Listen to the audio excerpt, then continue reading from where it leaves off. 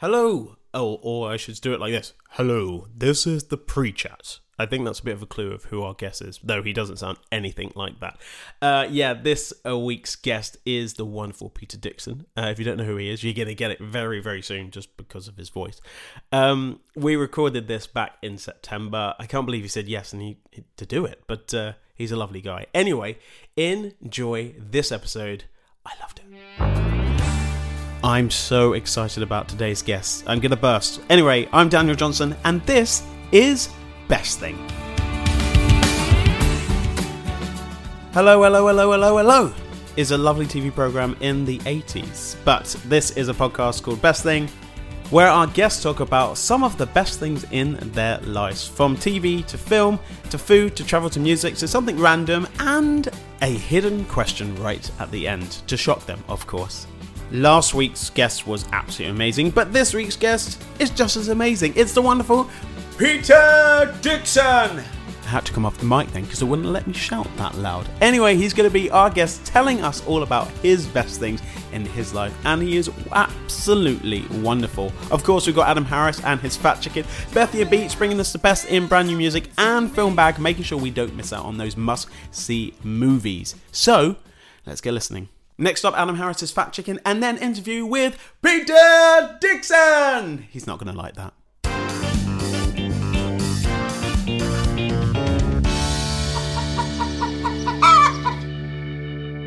Hey guys, Adam, Fat Chicken, doing the fact checking for you. Have you got a sort of older relative who describes something good as the bee's knees? And if you always wondered what that means, I'm going to do some digging around. I'm going to let you listen to Daniel Johnson and his delightful podcast, and I'm going to tell you at the end what bee's knees means.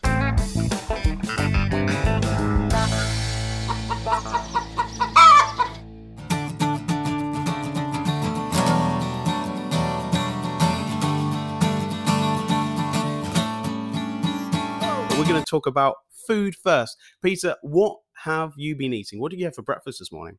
Well, actually, for about a year now, Daniel, I've been avoiding breakfast, and I feel so much better for not eating it. I have my evening meal between sort of 6 and 7 o'clock, and then I don't eat anything else until lunchtime the following day, and I've just got so much more energy now. I find that food, while it's lovely, if you overeat or eat too much of it, it can become you can become sluggish and unresponsive, and I just find that ironically, the less I eat, the more energy I have. So I don't eat breakfast at all now. I'm gonna say that I'm exactly the same. I find it very difficult to have breakfast. But then my problem is when I don't have breakfast is then I have to make sure that I fit in that I have lunch. Because sometimes you kind of are working and you forget, you're like, oh, wait a minute. And you're like, why am I slightly getting a little bit cranky? Why am I a bit tired? Yeah. And I'm like, oh, because I've missed lunch. I need to definitely eat lunch. If you're going to not have breakfast, you must have a sizable lunch. What's your go-tos? What would you say? No, well, I'm a vegetarian. I've been a vegetarian all my life, actually. I don't know why. I've been trying to think about why I am vegetarian. I'm actually more vegan now, if anything else. I think it was my mother's cooking when I was younger. She was such a terrible cook. And she's no longer with us now, so I can say this. She's looking down on me. She'd probably agree. She was just a terrible cook and used to favor all kinds of weird kind of meats, offal, tripe. God, who eats tripe?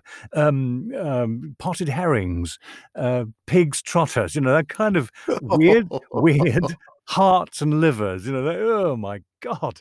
So as a She child, would say hearty foods. She would say like a hearty food. Very hearty food, stews and things like that. So she dragged me into the butcher's shop and she was on her shopping trips. And I remember as a young child, being taken into the butcher's shops. And in those days, this is going back a few years, they used to line the floor of the butcher's shop with wood chips, wood shavings to soak up the blood from the animals that they dragged in from the van outside. And I remember very, very distinctly the smell of the butcher shop. It was the horrible smell of meat. And even as a young child, I thought to myself that this is wrong. And I just felt that even though I didn't or wasn't able to formulate a moral position at that early age, and I'm talking about 4 or 5 years of age, it just felt wrong that here was I, petting the cows in the fields and then the next day eating them. It just didn't seem right to me as a young child. And as I grew older, I took more of a moralistic position on it. I don't object if anybody wants to eat meat, they can do that. But we all know now how meat is not only bad for the environment, but it's also extremely bad for us. And so I've been glad for all these years I've been a vegetarian and haven't eaten meat, and now I eat very little dairy as well. So, but people will say to you, "Oh, well, you need meat for iron. You need meat to build muscle mass." Well, you go and look at the orangutans in the jungle and those huge gorillas. They don't have any trouble, and they eat leaves. And fruit. That's very true. I've never thought about it that way. I don't eat meat either, and it's a relatively new thing for me over the last sort of year and a half. And I do feel like a lot more energy, and it's not, you have a distinctive memory of being in those butcher shops and that smell of meat, and then kind of figure out you're kind of in front of the curve, really, because if you think about it now, a lot of young people don't eat meat either. Yes, but it's over the years, and only in recent times, it's become quite an issue. And I hate to use the word trendy, but it is a trend. Definitely, people are eating a lot less meat than they used to, and I think it's a good thing just for themselves and for the environment, because rearing protein through beef is hugely resourceful.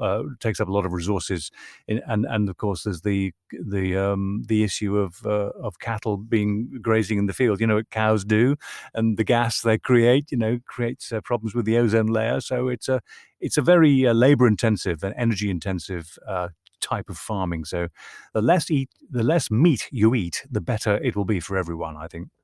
There's a tagline there. I love that. It's brilliant. I'm getting a phone call. People are they know I'm talking to you, and they're very excited, to be honest. It's amazing. And we're talking about cows farting, which is the perfect way to talk about stuff. Okay, so dinner. What do you kind of have for dinner? Do you cook at home? Can you cook? Are you good at cooking? My wife would say, no, I'm a terrible cook and I never cook. I think it's because I'm not very good at it, but when I do attempt a few dishes, I have my favorite go-to ones. I like Asian food, I like Indian food, I like Italian. So, and what's not to like about a meat-free roast dinner as well on a Sunday, if you want to go with the whole hog with the roast potatoes and everything in oil rather than goose fat. But yeah, I mean, I do like a quick Asian meal. I like noodles, for instance, and just pan-fried, stir-fried vegetables. So I like simple food, nothing too adulterated, nothing too complicated, and certainly no rich, creamy sauces. I would really just like simple, light food, which is easy to cook and easy to digest, and you don't sort of have to throw yourself onto the sofa at the end of dinner, to sort of recover. I mean, we all know that feeling at Christmas time, don't we? We overeat too much, and you do feel awful for it. But that's why I just like to eat a little bit, and not go too over the top with it. Fresh fruit as well, I like that as well. What's not to like about an apple? Oh, I love any fruit. Would you have it? Do you like it cold? Because I like fruit in the fridge. Yes, cold apple. Nothing. You can't beat that. Lovely cold apples are really nice. A pink lady or a Fuji, really, really nice. And in fact, I've got one here. I'm going to have a little bite of it now. Listen. Oh, do it. Go on. Oh, there you go. Some good Foley going on there. Can I tell you my Apple story, actually? So I was at the cinema. This was before we were, when we were allowed to go to the cinema, and sat down. I think we were watching a very, most of the cinema, hopefully no one's on their phone or talking to their friends. You can kind of go, what's going on? Or I'm just going to the toilet. That is fine. But I heard a lady, and she must have got through a bag full of apples behind me. It was the worst sound I've ever heard at the cinema ever. And do you know what? Before I probably did any sort of TV stuff and no one knew, of me or anything like that, or any work I've done, I'd probably just tell them to shut up. But just in case they may know me from the TV, I will now just politely move to another seat. Yeah. So, yeah, I know. What is it about cinemas that people have to eat when they're watching it? You're only going in for an hour and a half. Why can't you have your meal before you go in? And popcorn as well. Popcorn. Oh. We don't allow people to do that in theatres. You know, when you're watching a play, why do No. you allow it in a cinema? I just don't understand it. I really don't. And we're going off topic, but I'm very weird when I go to plays. I bring like a reusable plastic cup, and then I'll decanter my Percy Pigs into it so I don't make any rustling. That's going the extra mile. Well done, you.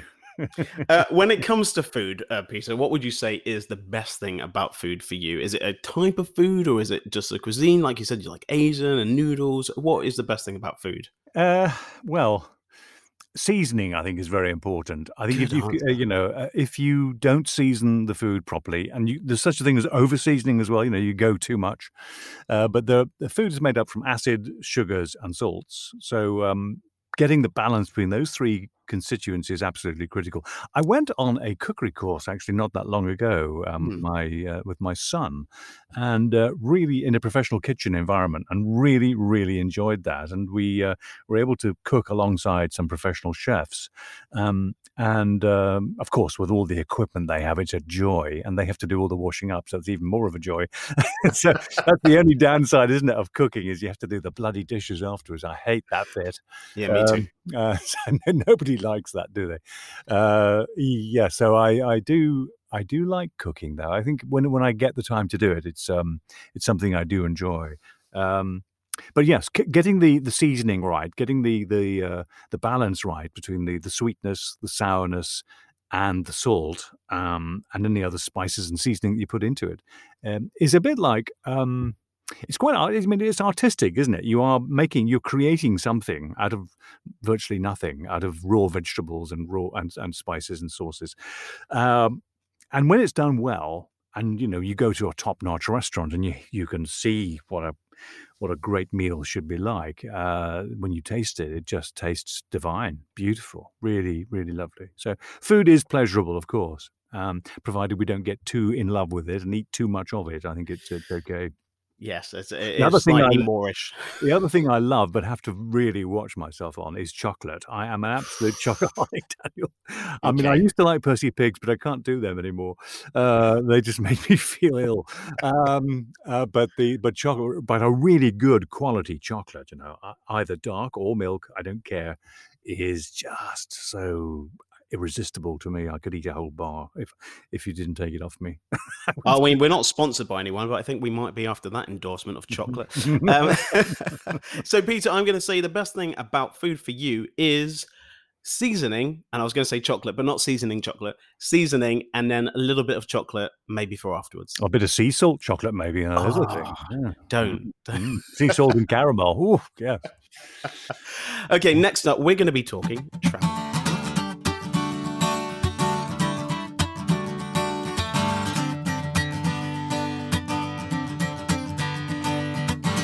Peter, travel. We haven't really been anywhere for a while, but where are your holiday destinations? Where's your choices to go on holiday if you get a chance to? Well, that's an easy one for me to answer. I think it must be about 20-something years ago. I was on holiday in Florida with my wife before we had the kids, and it's actually 25 years ago, probably. And I'd gone over there to, as one always does, one has to go to Disney World, don't you? You have to do the parks. Of course. So, and having done it now many times, I never want to see the bloody places again, but I've done them so many times. But anyway, that first trip, we were over in Orlando, and then we took a week in Clearwater, I think it was, on the West Coast, on the Gulf of Mexico. And then we had another week, which didn't quite know what to do with. So we drove down south as far as you can go to a little town called Naples in Florida, on the Gulf Coast, on the West Coast, just literally west of Miami on the opposite coast. And we fell in love with it, basically. The place was just so gorgeous, and fine, powdery white beaches with palm trees, no buildings higher than a palm tree, beautiful facilities, shops, everything about it was just like you'd gone to heaven. And we thought, could we possibly, live here or buy a house here? And we looked into it, and several months later we went back again, and we bought a condominium over there. And so for the last 25 years, I spend 3-4 months there every year, which is delightful. And I'm so lucky, Daniel, because the kind of work I do now, and with the technology the way it is, digital recording and sending stuff on the internet, I can work anywhere. Basically, I can send my material from anywhere in the world and have done. But over there, it's great because of the time difference. I can work in the mornings, from 8 o'clock till 11. Back here, it's going to be, the afternoon. So that's fine too. And then I've got the rest of the day off. Well, what's not to like about that? So I just love that sort of way of working. Particularly if you can shorten the winter the way I used to be able to do. I won't be able to do it this year, unfortunately. But for the last 20 odd years, I've been going out in October, November, bit of December, and then back again in March, maybe April time, which are the best months really over there. Not too hot, not too cold. So it shortens the winter here in the UK for us, which has been delightful and lovely. I just figured out this is why you have that wonderful tan. When I see you, you always have a lovely tan, and now I've just worked it out. You've been in Florida. Yes, I do. I do spend a lot of time. I don't like sunbathing as much, but you do just naturally get a tan, don't you? Walking to the shops and walking down the beach and sitting around doing nothing is not the kind of thing I enjoy too much, unless I'm reading a book or something. But just lying, sunbathing, doing nothing, no, not my kind of thing.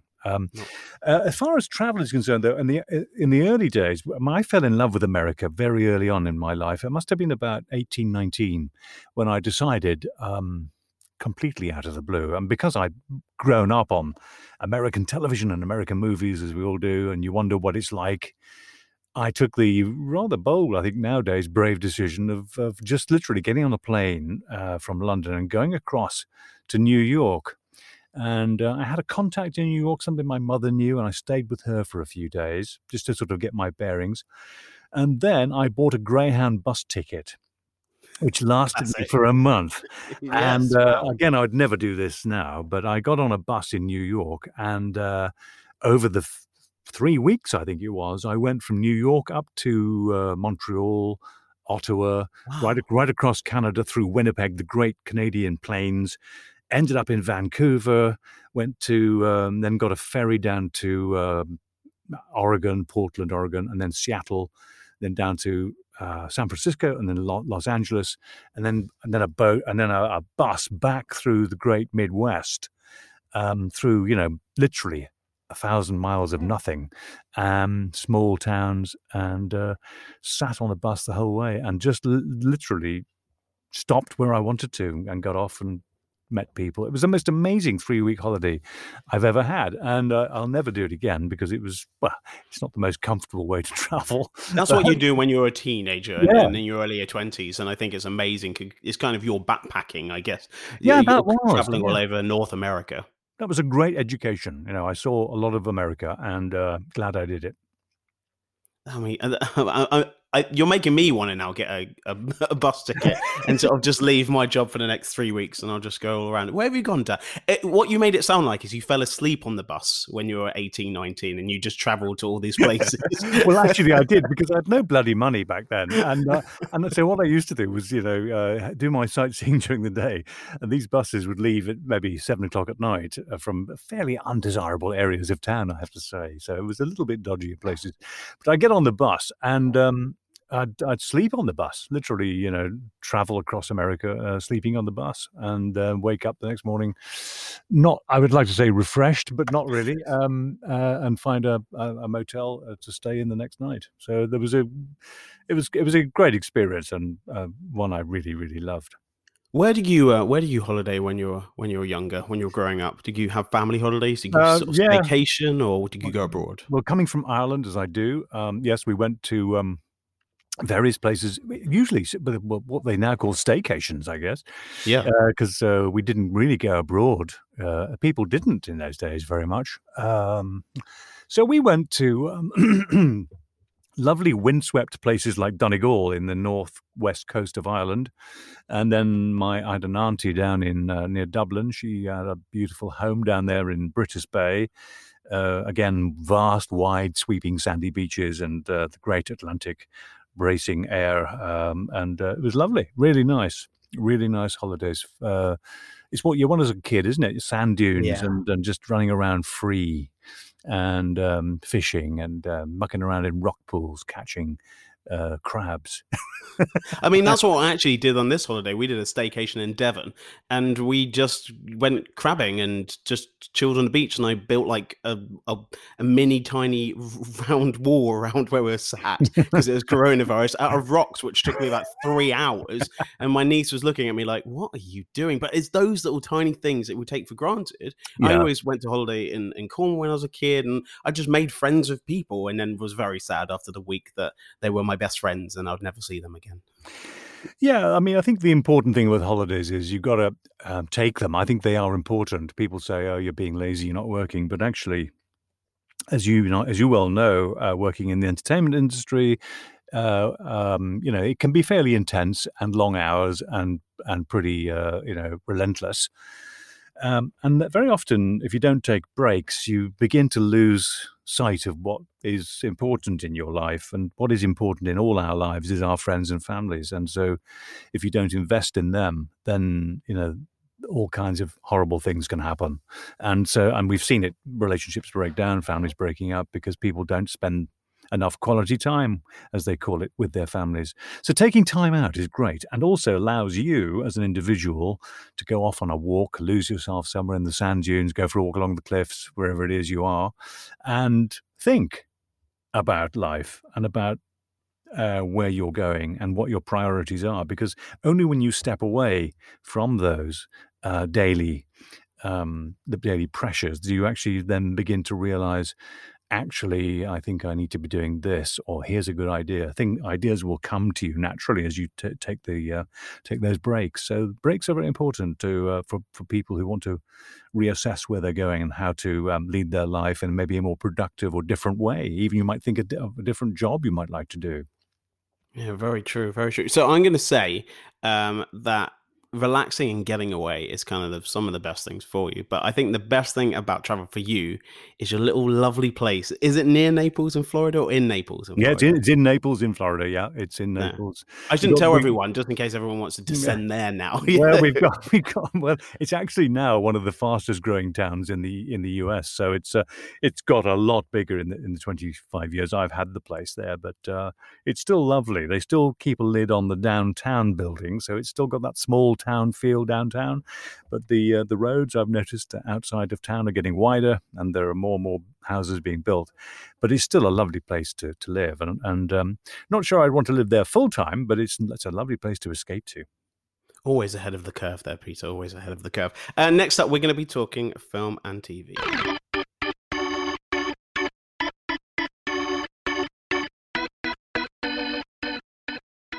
Hey guys, my recommendation this week is Bill and Ted Face the Music, starring, of course, Keanu Reeves and Alex Winters. Here's a clip. When your wives suggested couples therapy, do you think that this is what they had in mind? Definitely. I mean, we're a couple of couples, right? Bill, Ted, enough of the delusions. You didn't time travel, and you didn't go to heaven and hell. Here's a real idea for you. Be role models to your daughters. Get real jobs. Alright, well, I'm happy to report that this does not disappoint. I think you always run the risk when returning to a beloved franchise like this, especially comedy franchises, the law of diminishing returns, right? I mean, Zoolander 2, Dumb and Dumber 2, really anticipated, completely missed the mark, I'm afraid. But this one is just a really nice, wholesome time. I think it's kind of the movie that we need right now for this year, and it's just great to see these characters again. I watched the first two back to back before I watched this one, and it was really, really nice to revisit. The second one, especially Bill and Ted's Bogus Journey, is fantastic, and what I really love about the series is that each installment is kind of its own thing. It never feels like a rehash. This one for sure kind of follows in that respect. You know, we find Bill and Ted, they're middle-aged now. they've not written the song that would bring world peace, and so they're kind of getting a little bit paranoid about that, so they hatch a really harebrained scheme to go into the future when it's already written and kind of grab it there. And it's just a really fun, zany ride. We've got the Grim Reaper back. We've also got Bill and Ted's daughters, who are played by Samara Weaving and Bridget Lundy Payne, and they're really, really great. They go off on a side quest and they reinvigorate things. Alex Winters, I thought he was really, really good. It honestly felt like only a couple of days had passed since the second one. Keanu is also great. However, it was a little bit jarring. He doesn't seem to want to crack a smile in this one, which is a bit odd considering how animated he is in the old ones. But, you know, he's a grizzled action star these days, so, you know, you don't want to really mess with that reputation. But it's just a joy. I had a smile on my face the whole time. So yeah, I really recommend Bill and Ted Face the Music, guys.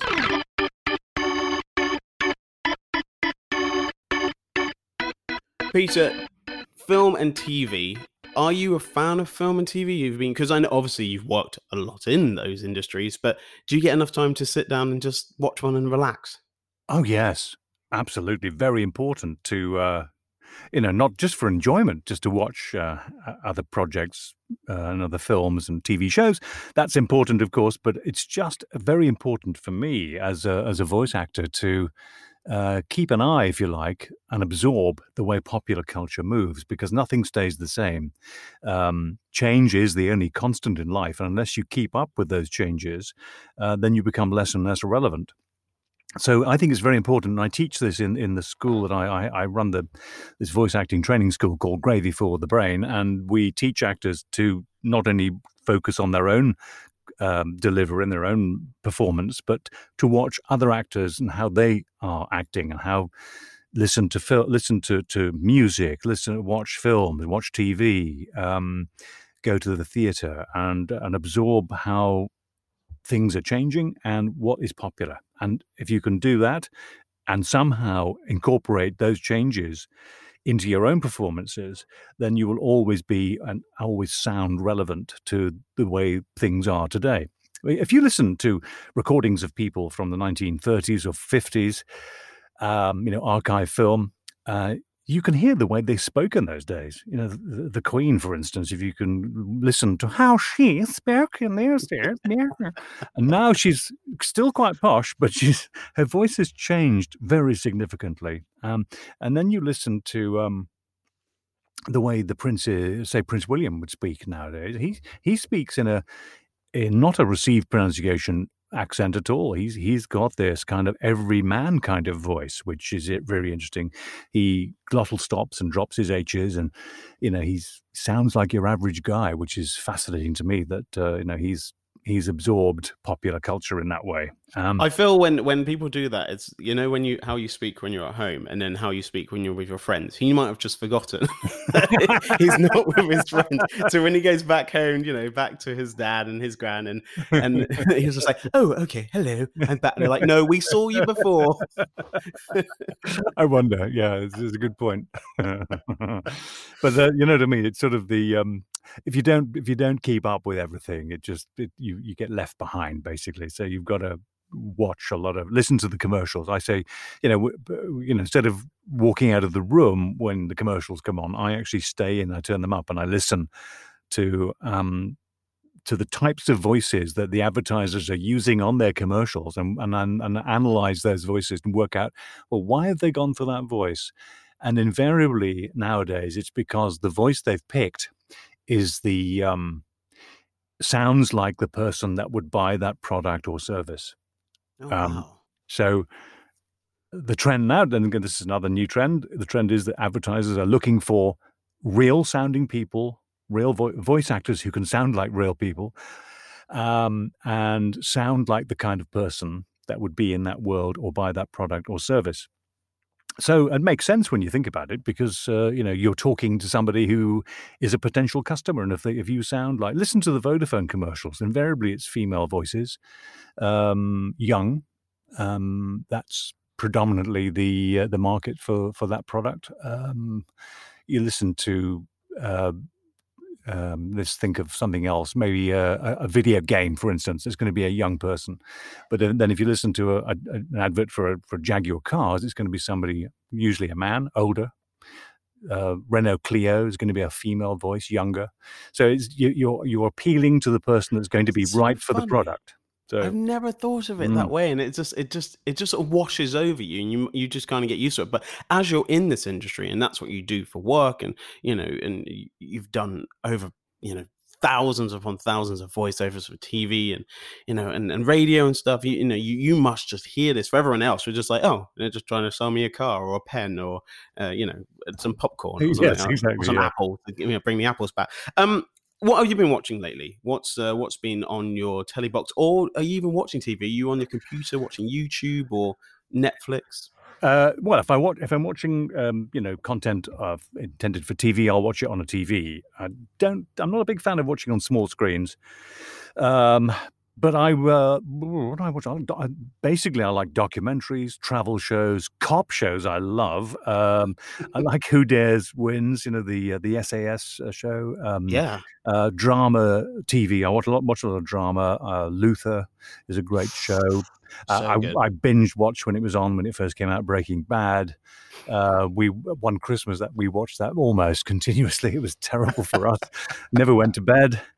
Put on a lot of weight sitting around watching it. But it was I did that with Game of Thrones and nearly ruined myself trying to get through all of Game of Thrones. I've not seen a single frame of that, but it's on my list. It's some things I've not seen. I've never seen a Star Wars movie, and people find that incredible. But I've not seen one yet. But those two this is on your list. This is on your list. Yeah, and that's great to have that, because I'm actually jealous that you haven't seen any of Game of Thrones or Star Wars, because you have that to come. Yes, that's amazing. I'm jealous. Yes. Then I watched the sequel to Breaking Bad, Better Call Saul. That was great.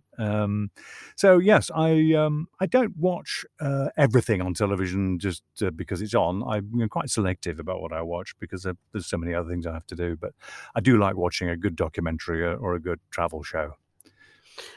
Films? Are you a Films? film person? Yes, I am. Love a movie. Like thrillers very much. I also like my all-time favorite movie, and it's an unusual one for me because I'm not a great horror fan, but I'm a great fan of Stanley Kubrick. And my favorite film of all time, I think, and I've seen it God knows how many times, it must be dozens, is The Shining by Stanley Kubrick, well, based on the book. It's the Stanley Kubrick directed the movie with Jack Nicholson and Shelley Duvall, as you will remember.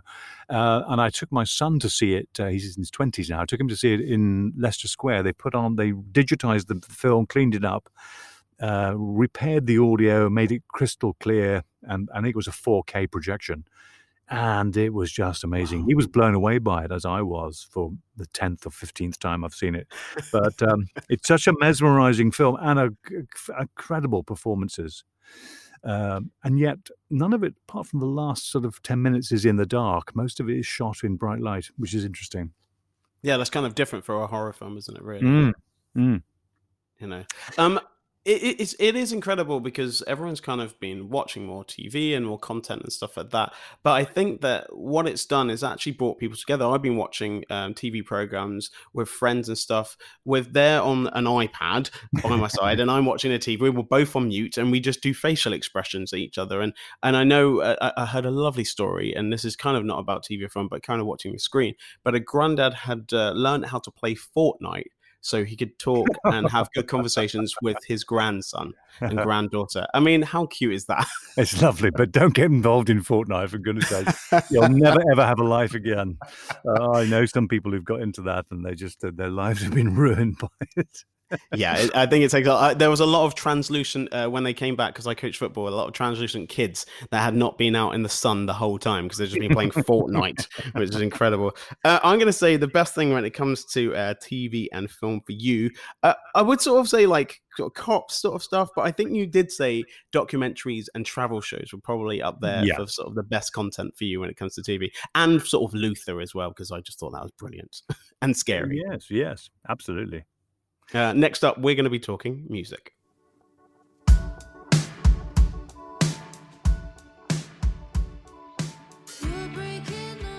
Hi everyone, it's Bethia from Bethia's Beats. My chosen artist for this week is the very talented Rosie Shaw. She takes inspiration from artists such as Bon Iver, Radiohead and Phoebe Bridgers, and writes her own music on the guitar in the comfort of her bedroom. She's just released her debut EP sometime soon, which is just a truly beautiful, authentic body of work. I just absolutely love it. It features her single Temporary Love, which is currently playing in the background right now. To listen to the full song, it will be playing at the end of the podcast, along with all the details of Rosie's social media and where to find the EP. Thank you so much, and I'll see you next time.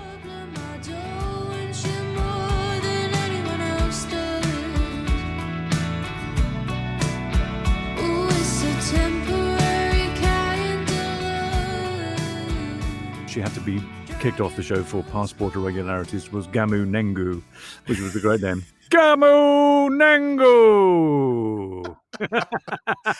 Which leads perfectly into music. What is your music taste? What are you listening to right now?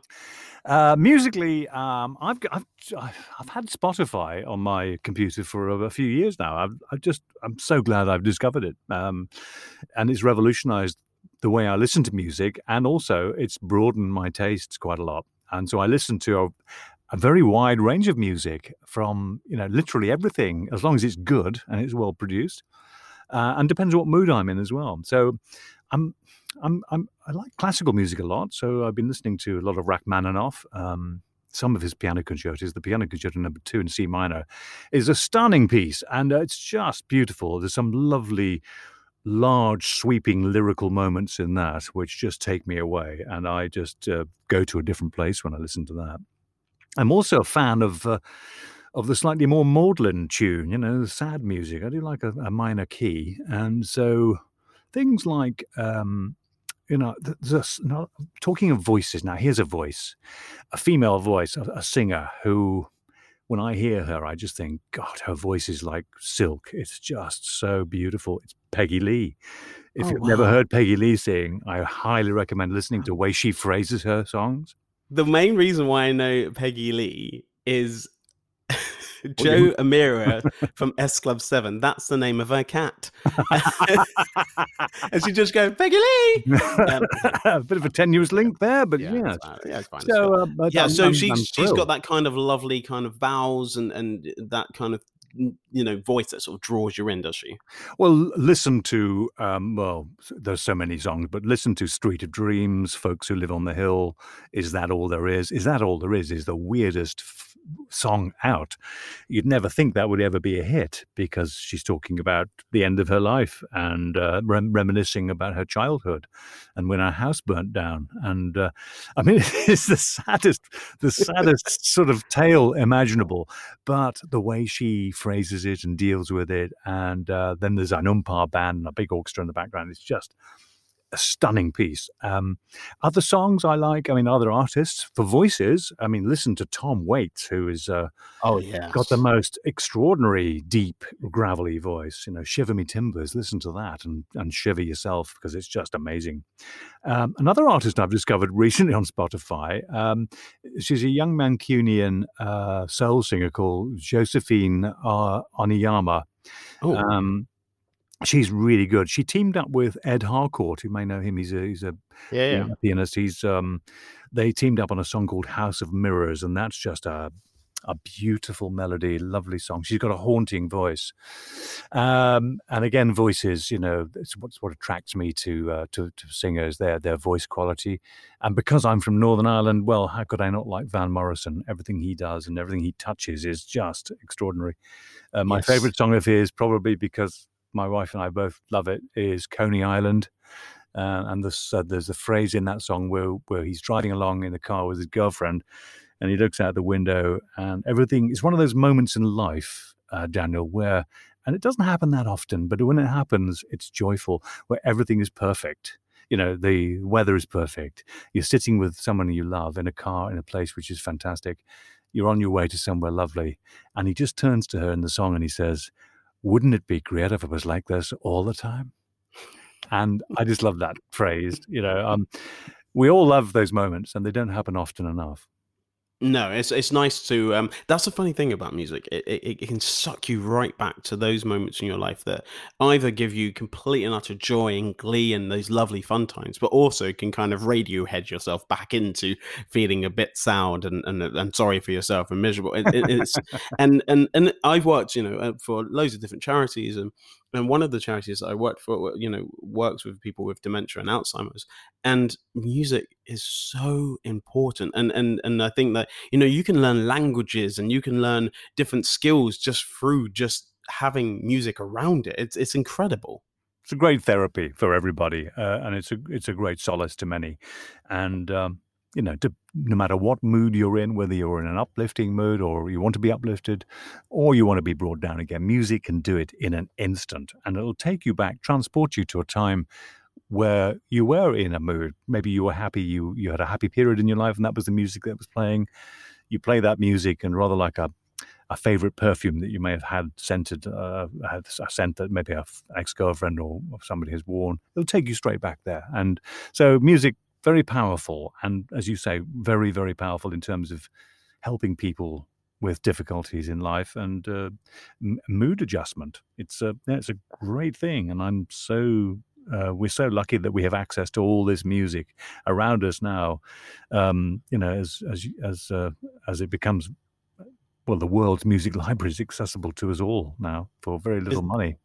It's incredible, and especially things like Spotify. What has actually happened is my music has started to eat itself, so I don't actually listen to any new music because it now gives me a playlist of the stuff that I listened to in 2017, 2018, 2019, and now I listen to those playlists all the time, which means 2020, no new music in there at all. What would you say is the best thing when it comes to music for you, Peter?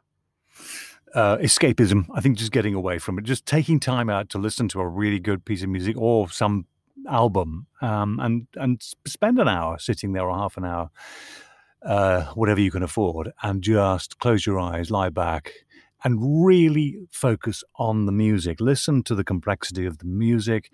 Listen to every piece and every instrument that's playing. Focus on the voice, if there's a voice in it, if it's not an instrumental. And you will be taken away from your present moment, whatever that may be, into a different place. And when it's finished, you'll feel so much better about the world. I love that. It's so nice to have that kind of escapism when just listening to something which you can listen to with friends, you can listen to with thousands of people, but you also can just enjoy by yourself, which is beautiful. Yeah. Next up, we're going to be talking something random, Peter. I'm going to give you a few seconds just music to figure out what you're going to have. But we're going to be talking something random.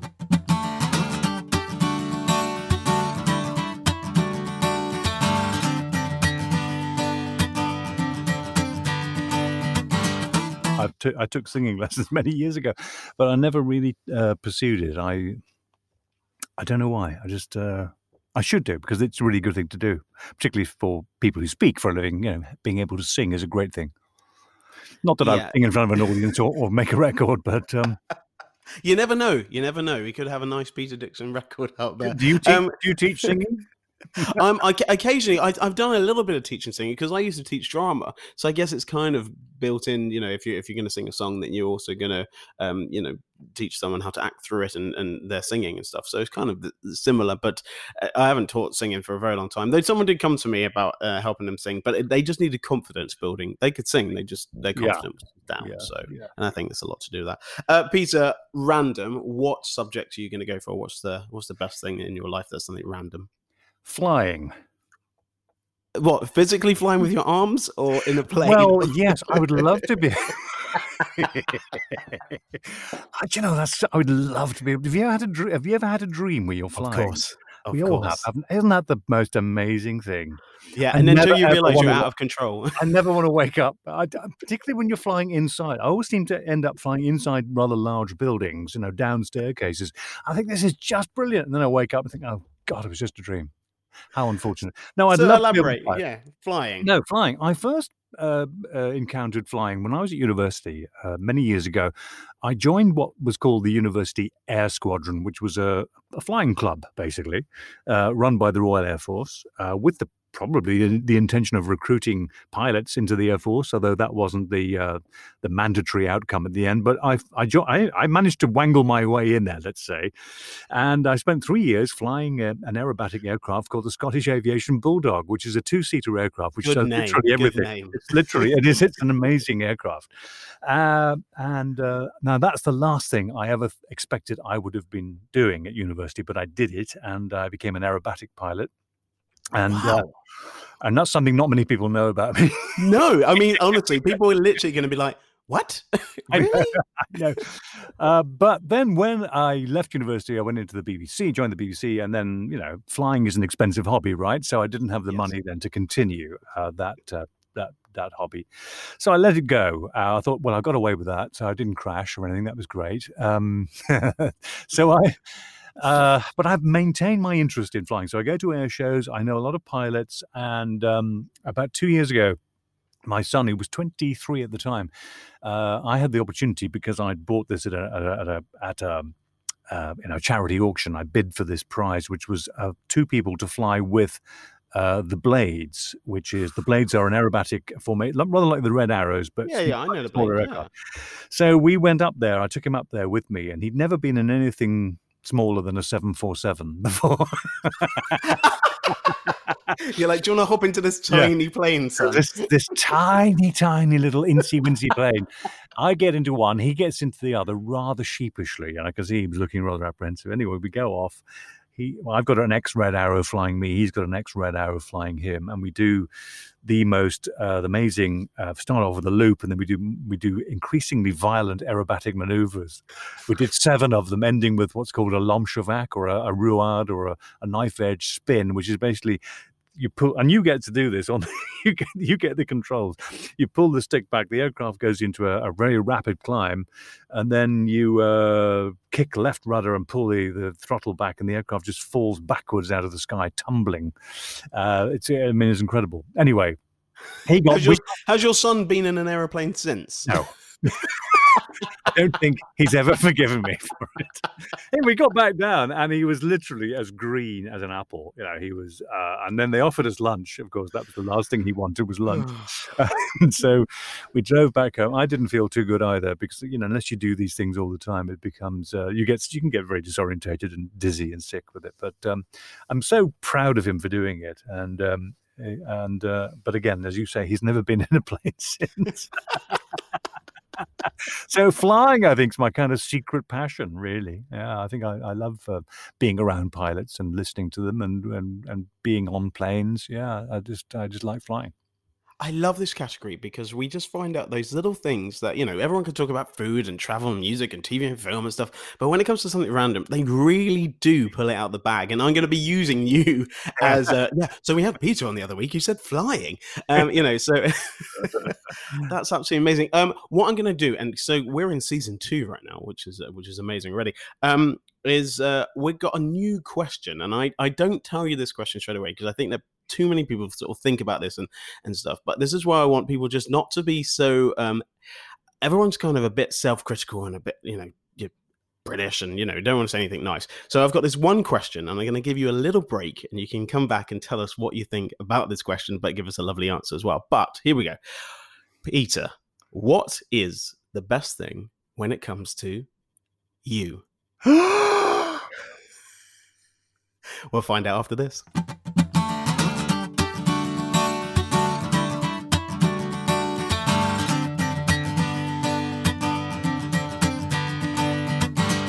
So, Peter, sorry about that last question. It's not the easiest of questions, I know, and a slightly dramatic pause as well. But what is the best thing when it comes to you, Peter? I think, being British, talking about yourself in a positive way is slightly cringeworthy. However, I think answering it honestly, Daniel, I think if anything, and it's a positive thing, but it's also a fault, perhaps. My wife might see it like that, but I am a crowd pleaser. I like to please people, and I hate letting people down or disappointing them. I just can't do that. And so if I've got any faults, and I see it perhaps maybe as a fault, other people might see it as an asset, but I'm a yes man. So I will, that's why I'm here, isn't it? I mean, that's why I said yes to you. I can't say no to anybody. So but I have my limits, of course. But I think course. I'd like to please people. I think it's good. It's put me in good stead for my career.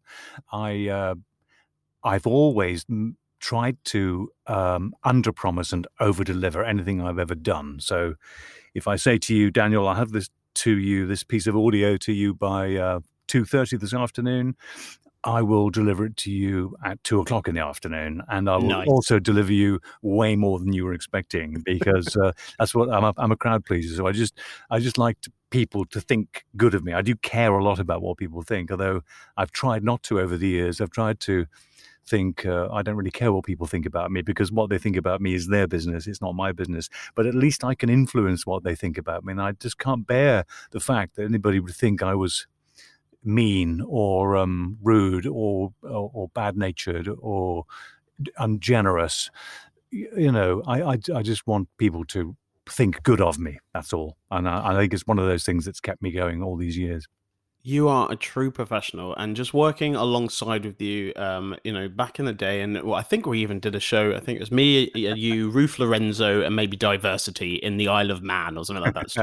Right. And just what you're like, not just with us, the people you kind of know, or you just said our names, you met us a couple of times backstage or just in the audience, but to every single person that wants to come over to you and say, oh, amazing, could you say my name? And there's only one other person I can equate to being like you, okay?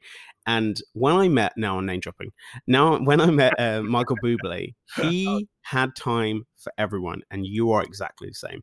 Everyone has those moments, when you're out with your family and you don't want to, but when you're switched on, and when you're at events, and even when you're just backstage, how lovely that you are. And thank you so much for doing this podcast. It's been a while since I saw you. I saw you back on Twitter and tweeting away, and you've got some stuff as well coming out as well, which is very exciting. So I just could not have you on. And as soon as I told some people, I haven't told that many people that you're on, but they were like, oh my God, amazing. And I've had some lovely guests, but the reaction I've got you is been really, really lovely. And I've loved every bit. I just got goosebumps saying it as well. That's good. Thank you so much for that. It's been an absolute joy. And I will just say to your listeners, if anybody has been remotely interested in my career or what people like me do for a living, I've just written a book called Voiceover Man, which has been my life story. It's my professional life story. I don't talk about my family or anything. It's just my work, which is, some of it is, I think, hilarious. It's all the anecdotes from down the years of people I've worked with, the famous names.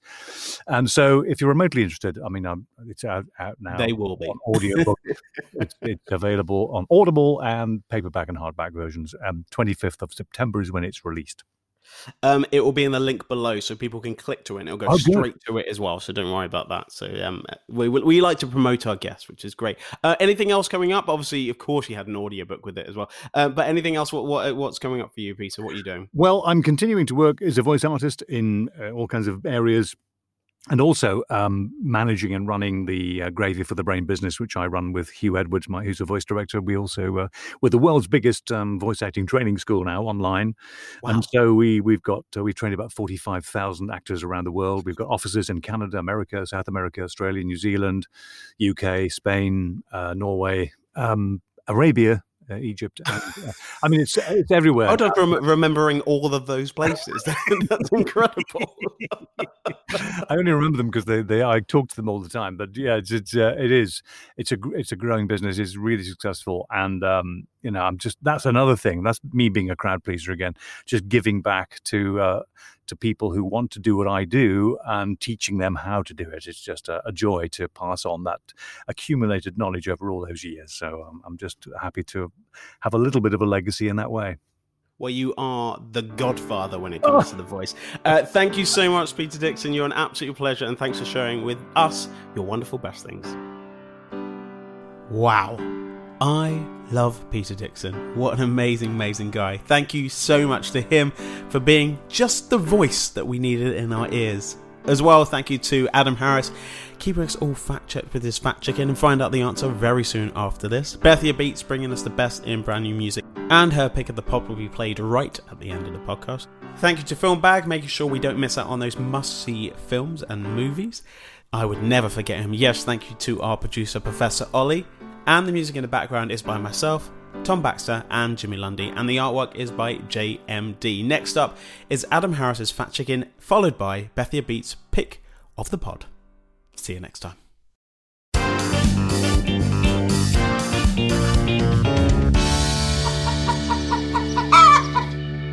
Hey guys, Adam, Fat Chicken. I imagine you've forgotten about me by now. Listening to Bethia's Beats and Dan talking to people for 8 minutes about spaghetti bolognese or something.